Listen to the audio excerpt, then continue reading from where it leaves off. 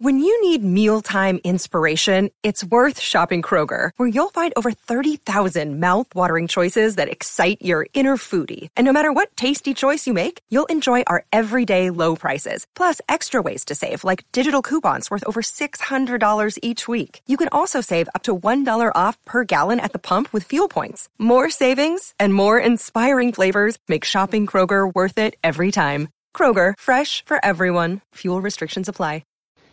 Time once again for Second Helping, the podcast of choice of fans and followers of the number one league in all of collegiate athletics, the Southeastern Conference. Travis Reier, senior analyst for BamaOnline.com, part of the On3 Network, alongside my great friend and co-host Brent Beard, a longtime college football analyst, currently a First Coast News down in Jacksonville, Florida. And of course, Brent, also a voter for the most prestigious honor in all of collegiate athletics, the Heisman Trophy. Week 6 coming up in the Southeastern Conference football season for 2023. Brent, right. I mean, we're almost to the midway point, essentially, of this season. And it is a week in which we've got some absolutely critical gateway games in both divisions. And then we have a cross-divisional matchup with Missouri and LSU that I think there's certainly some intrigue surrounding that one as well.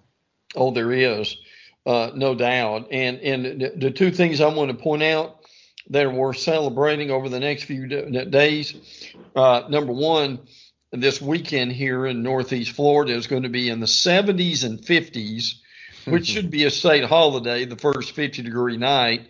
And the other thing is, starting Tuesday of this week, I know it was Jacksonville State, Middle, and Florida International, and New Mexico State, but that means 49 straight days, Trav, of either NFL or college, or maybe even both. So the two things we're celebrating on the First Coast today. Yeah, a lot of high school football in there too. You know, high school football's even become a thing where on my social media timelines, I'll see scores for Monday night games now. Oh, yeah. In high school football. And, you know, it kind of takes me aback a little bit. But no doubt about it, a football fest coming up on the different platforms. We're going to talk SEC, of course, with you here on Second Helping primarily.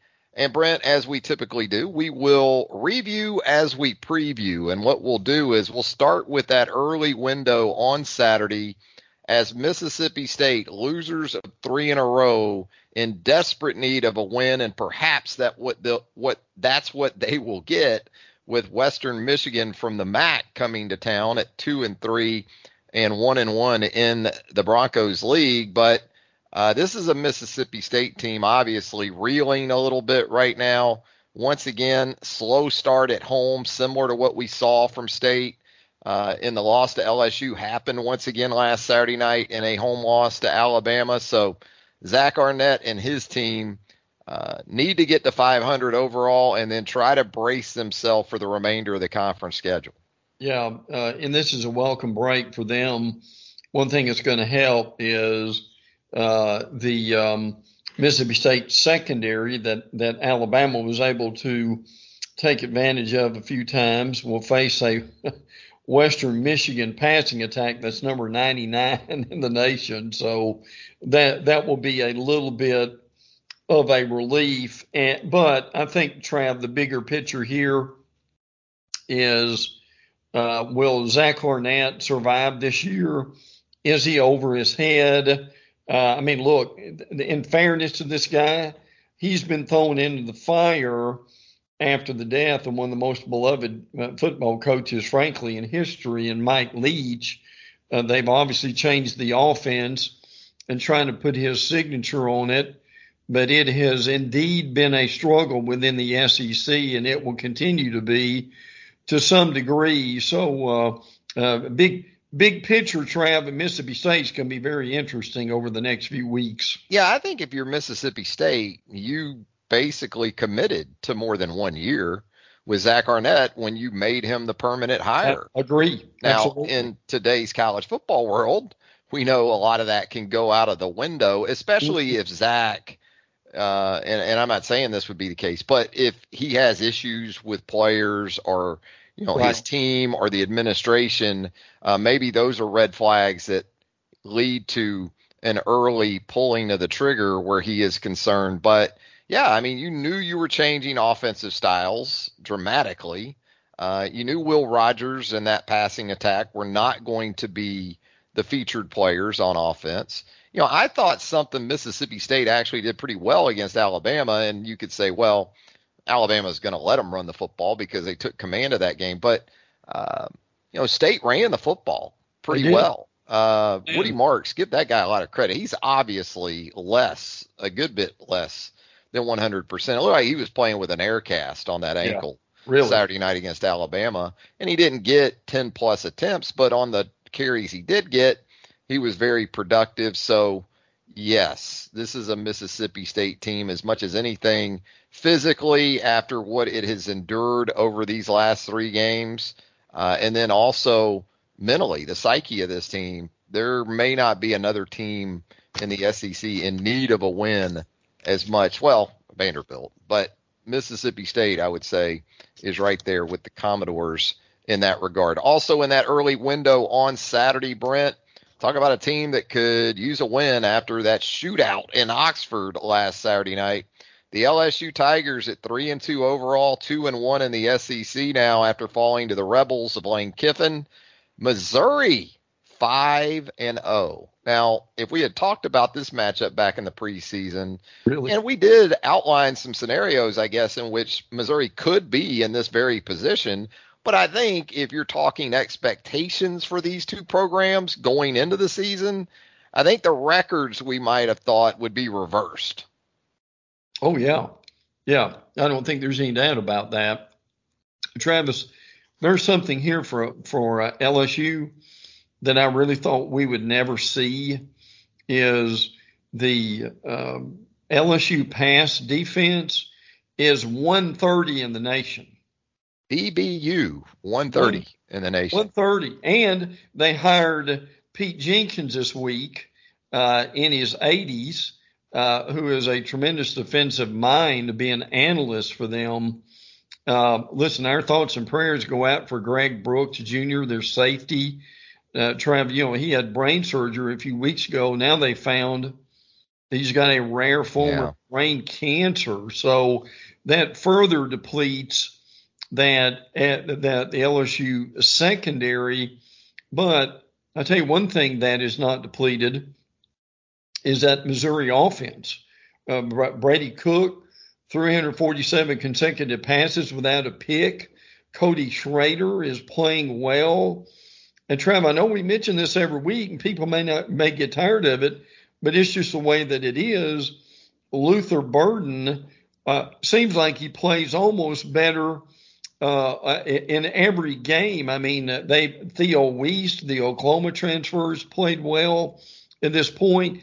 And look, the LSU, Jane Daniels, LSU offense is lethal at times. But boy, you cannot look at this game compared to what we thought in the beginning and not be really impressed with what Eli Drinkwitz has done with his offense. They have. And the thing about Burden is at this point, everyone knows it's coming. Yeah. And absolutely. The guy still has 644 receiving yards in 5 games this season. So Schrader has given them enough on the ground. And I'm happy for Brady Cook because this is a guy who has been embattled, at least in terms of his own fan base, it seems like.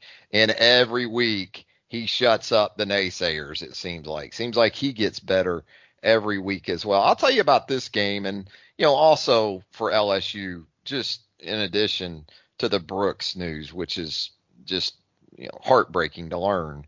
That defensive line, Jimmy Lindsey, the defensive line coach, had to step away. Yeah, sure did. Back in August due to health reasons. So there are some things that certainly have aligned very much to the disadvantage of LSU going back to the preseason on the defensive side of the ball. That being said, it does not explain away fully the poor tackling. No, it's one thing for LSU to be subpar by LSU standards in terms of coverage, but this is a team that compensates for that, Brent, by not tackling well. That's not a good mix, right? No, no. And by the way, we'll get into them later. But speaking of non-tackling teams, those Florida Gators are up there too, aren't they? Yeah, I think some reality came to form for Florida here and most recently. But we'll talk about those Gators, as you said, a little bit later. Now, this LSU Missouri game, I think some folks just look at it and go, well, it's a bounce back for LSU. They'll go into Como and get right and maybe even win this game easily. Maybe that'll be the case. But if there's one aspect of this matchup that's being slept on, perhaps, Brent, is it the Missouri defense? Yes. Look, Yes. LSU is going to score points. They're going to score points against pretty much everyone. You talk about Malik Neighbors. You talk about Jaden Daniels. You talk about that combination that the Tigers have at the running back position, a good offensive line, the tight end position covered with Mason Taylor and guys like that. But this could be a Missouri defense at home that gets enough stops for Missouri to score enough to win this game, isn't it? I don't think there's any doubt about it. And listen, I give Eli Drinkwith a lot of credit. He decided, and this is what, Trav, a couple of years ago, he brought in Blake Baker. And Baker has done a really solid job with that Missouri defense. And also, to his credit, he admitted that he no longer could coordinate this offense and be the head coach. So he's allowed Kirby Moore to coordinate the offense. So look, people can poke fun at Eli, and he's a fun quote, but from what they've done from an administrative point of view, with those two coordinators, Trav, to back up your point, they are now one of the better defensive teams in the league. And we say all these things, Brent, fully knowing that from a schedule perspective, Missouri's about to enter the deep end of the pool, too. No question. So 5-0, that'll be an interesting record to look at after the next 7 games. Yeah. And see what the ceiling is for this team exactly. Yes. But look, 7-8 wins, Eli's probably in good shape moving forward, especially with that new extension in his back pocket. Let's talk about 3:30 on Saturday afternoon Eastern on CBS. Alabama travels to College Station to take on a Texas A&M team that's feeling a lot better about itself the last few weeks, even with Connor Weigman down, its starting quarterback for the remainder of the season. Max Johnson, the veteran, a stabilizing effect on that team and that offense. He did have a couple of turnovers in the win over Arkansas last week, but A&M defensively, when you talk about negative play production the last couple of games, Auburn and Arkansas through the roof with that front seven and going to look to create more of that havoc against an Alabama offense that, really didn't have to do a whole lot in Starkville last week. Got the non-offensive touchdown from outside linebacker Chris Braswell. The run game was especially effective in the first half. And Jalen Milroe, when called upon, minimal pass attempts, almost academy-like passing numbers in terms of attempts. But that yards per attempt for Jalen Milroe right now, that's the one thing people aren't talking about with that guy enough, is that in his 4 starts, he's at 10.4 yards per attempt. Bryce Young a year ago was 8.8. Now, Bryce threw it a lot more. We understand that. But for what Alabama wants to get out of Milroe when he does throw it, the interceptions are a drawback, obviously. But when he's not throwing those, seems like Alabama's able to hit on some explosive plays. Yeah, absolutely. And the efficiency there has been much better. But Trav, this is something I heard you talking about 20 years ago, and it's always appropriate, is this is a line of scrimmage game. And frankly, you've got an A&M defense that, and I know it was Auburn and Arkansas, but they've had back-to-back 15 plus, Trav, tackles for loss. I don't care who you are. That's incredibly impressive. And look, to me, the X factor for A&M is, okay, we bottle them up. We've slowed them down a little bit. Now we got a kick to Anaya Smith, and Trav, he could go to the house on any play. So, boy, this is this is an extremely dangerous team for Alabama.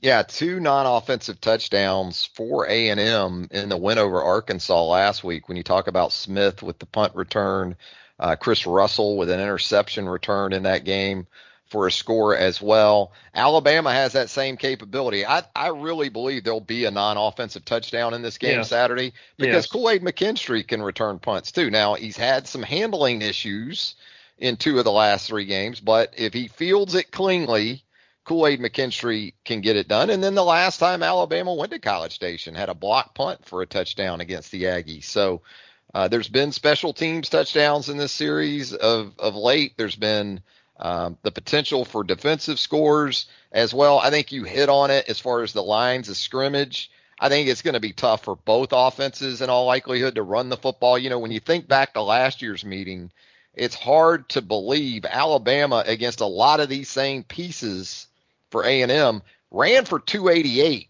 in Tuscaloosa. The feeling is it won't be nearly as easy this time around. And obviously, even with Max Johnson and his experience in the league and even his experience against Alabama while at LSU, both these defenses want to make these quarterbacks beat them. And, you know, I think A&M with those receivers, with Stewart and Smith and Muhammad and the rest of those guys, probably feels a little more comfortable in that setting. But as I said earlier, Alabama, if Milroe's given time and he has the right play call on and has the right guy dialed up, I think against this A&M secondary, it hadn't been talked about as much because Auburn really couldn't hurt A&M that way. True. I didn't think Arkansas could protect KJ Jefferson well enough for KJ, and he doesn't really have the receivers either to do it. But think back to Miami and A&M. I mean, Tyler Van Dyke, he averaged 12.5 yards per attempt while throwing 5 touchdown passes in that game. So, you know, there is a scenario where, you know, I think for Alabama, even more so than A&M, explosive play production in the passing game could benefit Alabama in this one and get it over the hump. 4:00 Eastern on SEC Network Saturday. The Brook Trout Bowl, I'm going to call it. A couple of discouraged football teams meeting down in Gainesville as the Gators, coming off that absolute woodshedding at the hands of Kentucky last week up in the Bluegrass, hosting the Vanderbilt Commodores. And Vanderbilt will start there, Brent. Looks like Ken Seals might be in line behind center for Vandy for the second straight week. I know A.J. Swan reportedly has an elbow contusion, but it may be as much as anything that Clark Lee is looking for some energy, not only for that offense, but for his football team in general. I don't think there's any doubt about that. And Swan has struggled. So he's looking for a little juice, as they say, in order to get it going. And gosh, so does. And look, for Florida's got Vanderbilt and South Carolina coming up before the break, before Georgia. And these are 2 games Florida could win. But the issue with this is, among many, is this Gator team that either can't tackle or won't tackle, that they had that trouble against Kentucky. Now, look, Ray Davis is just one of the better running backs anywhere right now in the league, and just went crazy in the Florida game. And I get the fact that Kentucky had like 17 seniors in that 2 deep, and Florida had 1, and they're 2 deep. But Trav, it's still inexcusable to have 13 players on the field at one time, and you still can't tackle Ray Davis at that point. And it's still inexcusable that you've got some really pretty good younger players that aren't really getting on the field.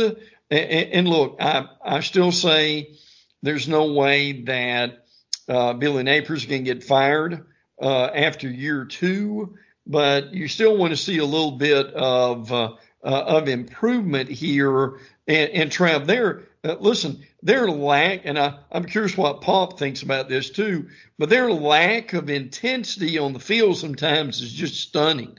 It is, and I think the Austin Armstrong honeymoon may not be entirely over because that Tennessee performance isn't that far removed from what we've seen on that side of the ball, but that was discouraging to say the least. I mean, Florida defenses just don't give up nearly 300 yards to a back. No. And so that was a stunner in some ways. And as you said, that's understanding Ray Davis is a very nice back.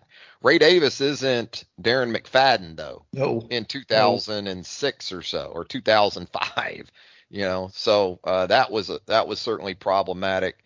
I think Napier continues, though, to coach this team and manage this team in a way that doesn't speak to him being in desperation mode at this point. Right. You talk about not getting a lot of young guys on the field as of yet.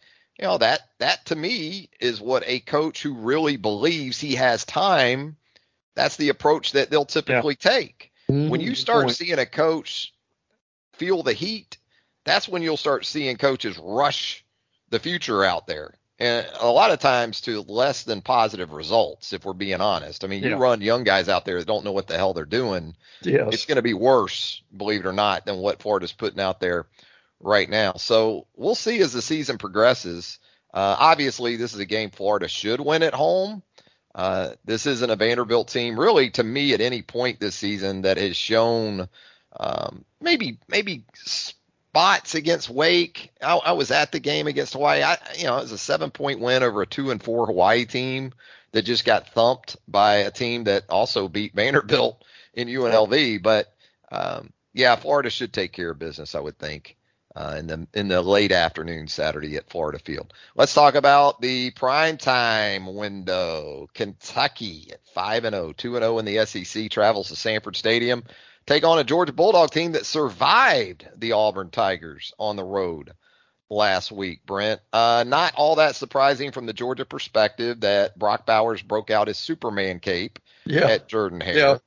But it was surprising to me, at least, to see Auburn have the run game success that it did, especially with the understanding that, Auburn throwing the football isn't much of a problem. Mm-mm. No, they're not. But this is going to be and I'm not picking Kentucky to win. I still think Georgia's is going to win the game. But Mark Stoops is 0-10 against Georgia, by the way, outscored a good bit. But I really appreciate what Stoops has done with this team. And I don't think Devin Leary's really stepped up to be capable of what he is yet. 49% passer at this point. But I'm speaking to the Georgia Bulldog Club tonight in Jacksonville, and I had a chance to call one of their beat writers this week, and we just talked about this team, and he made some good points.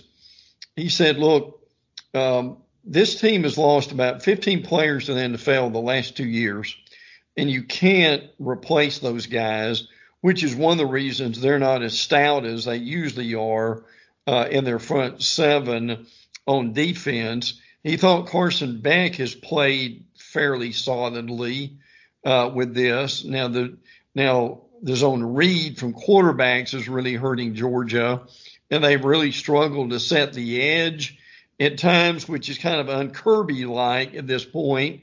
But that's something that they are certainly working on. But he, as he said, and you said it a minute ago, is Brock Bowers covers a multitude of sins. And listen, I'd be real interested in what you see in him. But the instincts, Trav, and the ability, to me, I don't know if I've seen the guy in a while, and this is so important as a receiver, with the innate ability to get open, because Trav, almost every time they throw the ball to Bowers, it looks like he's 5 yards from the nearest defender. So, look, in a Heisman Trophy vote, he certainly is going up to my poll, but fascinating game, big game. Still think Georgia wins, but I think Kentucky's solid enough to give them some trouble. Yeah, I think the most encouraging aspect of this matchup, if you're Kentucky, is that you've already seen Georgia in close games. You know, Yes. had to battle against South Carolina at home just a couple weeks ago. Obviously, the game against Auburn last week. So, those kind of games kind of can go both ways with you, though. It could mean Georgia's on the verge of blowing somebody out that's not a bad football team, and Kentucky certainly is not a bad football team. But I think you said it earlier, Devin Leary's going to have to be better because I just don't, and I know Auburn did it last week with its backs, but I just don't see Ray Davis running for even half of what he ran for last week. And so if that's not the case, Leary in that passing game are going to step up or maybe, get some explosive plays from your defense as far as takeaways or the return game in some form or fashion helps you. Those are the type of things I think Kentucky's going to need as a 2-touchdown underdog in Athens to pull off the upset. But huge matchup nonetheless, and one we'll all be, I'm sure, focused on come Saturday night at 7 Eastern from Athens, Georgia. Rounding out SEC action this week, hungover, still hammered, maybe even, Ole Miss fan base will be asked to return to the vault where the Rebels will take on an Arkansas team similar to Mississippi State, right? What it's been through the last 2 or 3 weeks. Sam Pittman's team 2-3 in the SEC now. 2-3 overall, 0-2 in the SEC. Heartbreaker at LSU a couple weeks ago. Really a heartbreaker at home against BYU before that. And then to, go through another emotionally and physically taxing matchup like it had last week at Texas A&M. I think you could ask the question of both these teams with what Ole Miss has been through the last couple weeks. What's left in the tank? And with that, will you be surprised by much in this game? No, absolutely not. Now for Ole Miss, they've got a week off after this game, so that helps them tremendously. But for Arkansas, who now is, in that A&M series, Trav, they're now 1-11. That's tough to see. Rocket Sanders is back, but KJ Jefferson was sacked by A&M 7 times, 3 straight losses. And I think there's a lot of questions about this Arkansas. They've changed it up a good bit. Their offensive line, still love Jefferson, still love Sanders, but there's still a lot of struggles with this team. Still wonder how much heat's going to be on Sam Pittman, who I do like at the end of the year. And no, I think you said it well for Ole Miss. And I think the thing that I want to see is, will this Pete Golding defense continue to mature? They've had 20 different players who have registered a tackle for loss. So that is some, I think, progress for Ole Miss and a win going into so I think the two things here for the big picture would be the momentum Ole Miss could get if they can hang on and get a win. And the other thing, Trav, is for a loss at Arkansas and that be 4 in a row and appear to be in a tailspin with Alabama coming up next week. I do have some concerns about Sam Pittman's future. Yeah, I do too. I don't think we're officially there yet, but it's like the next exit or two. Yeah. Road, the next Waffle House, right? To put it in Southernese, where everyone can kind of understand it. It's that kind of game, and you're right. If Ole Miss can get to 5-1 and 2-1 in the SEC and have that win over LSU in its back pocket, who knows how things play out in College Station on Saturday? It could be that Alabama gets its first conference loss, and you still got a matchup with A&M on the horizon if you're Ole Miss, and you got everything back on the table for you. But that is a good spot for a bye week to come into play for Lane Kiffin's team. Speaking of which, I think it's a good week for Auburn to be off. Yes. After the last couple of weeks, in all likelihood, Brent, chance to catch its breath, regroup, get as healthy as possible. And the same could be said for South Carolina and Tennessee, the other two teams in the league that are open this week. Well, and I think the thing that needs to be said about both those teams, injuries have really bit them. The Brew McCoy injury was awful when it that was rough. So he is unfortunately out for the year and was a big, on the field and off the field, tremendous player for that team. And Antoine Wells at South Carolina, he's still out for a bit too. So there's no doubt about that. Really, as we get in the midpoint of the season, everybody needs a break, and that's the thing that's coming up. But Trav, I will say this, and you can tell it from our review and preview today. I think the fun thing about the league this year would be the Kentuckys and the Missouris, and a little resurgence, obviously, by A&M. We've got it's on a totally different league because Alabama and Georgia not going anywhere.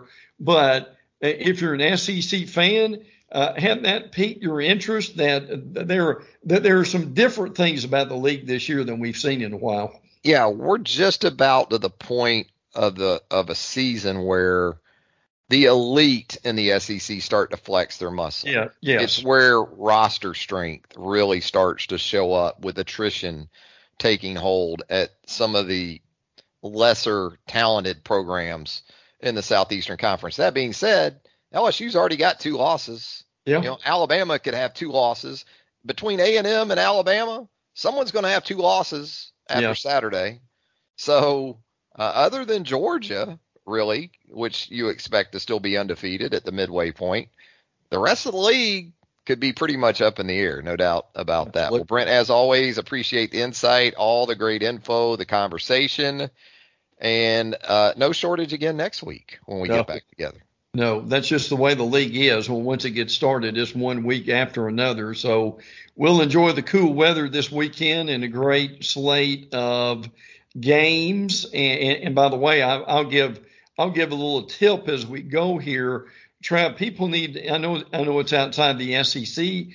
People need to watch this Louisville team and what Jeff Brom's doing. You told me about Jeff Brom a few years ago, and watch out for him.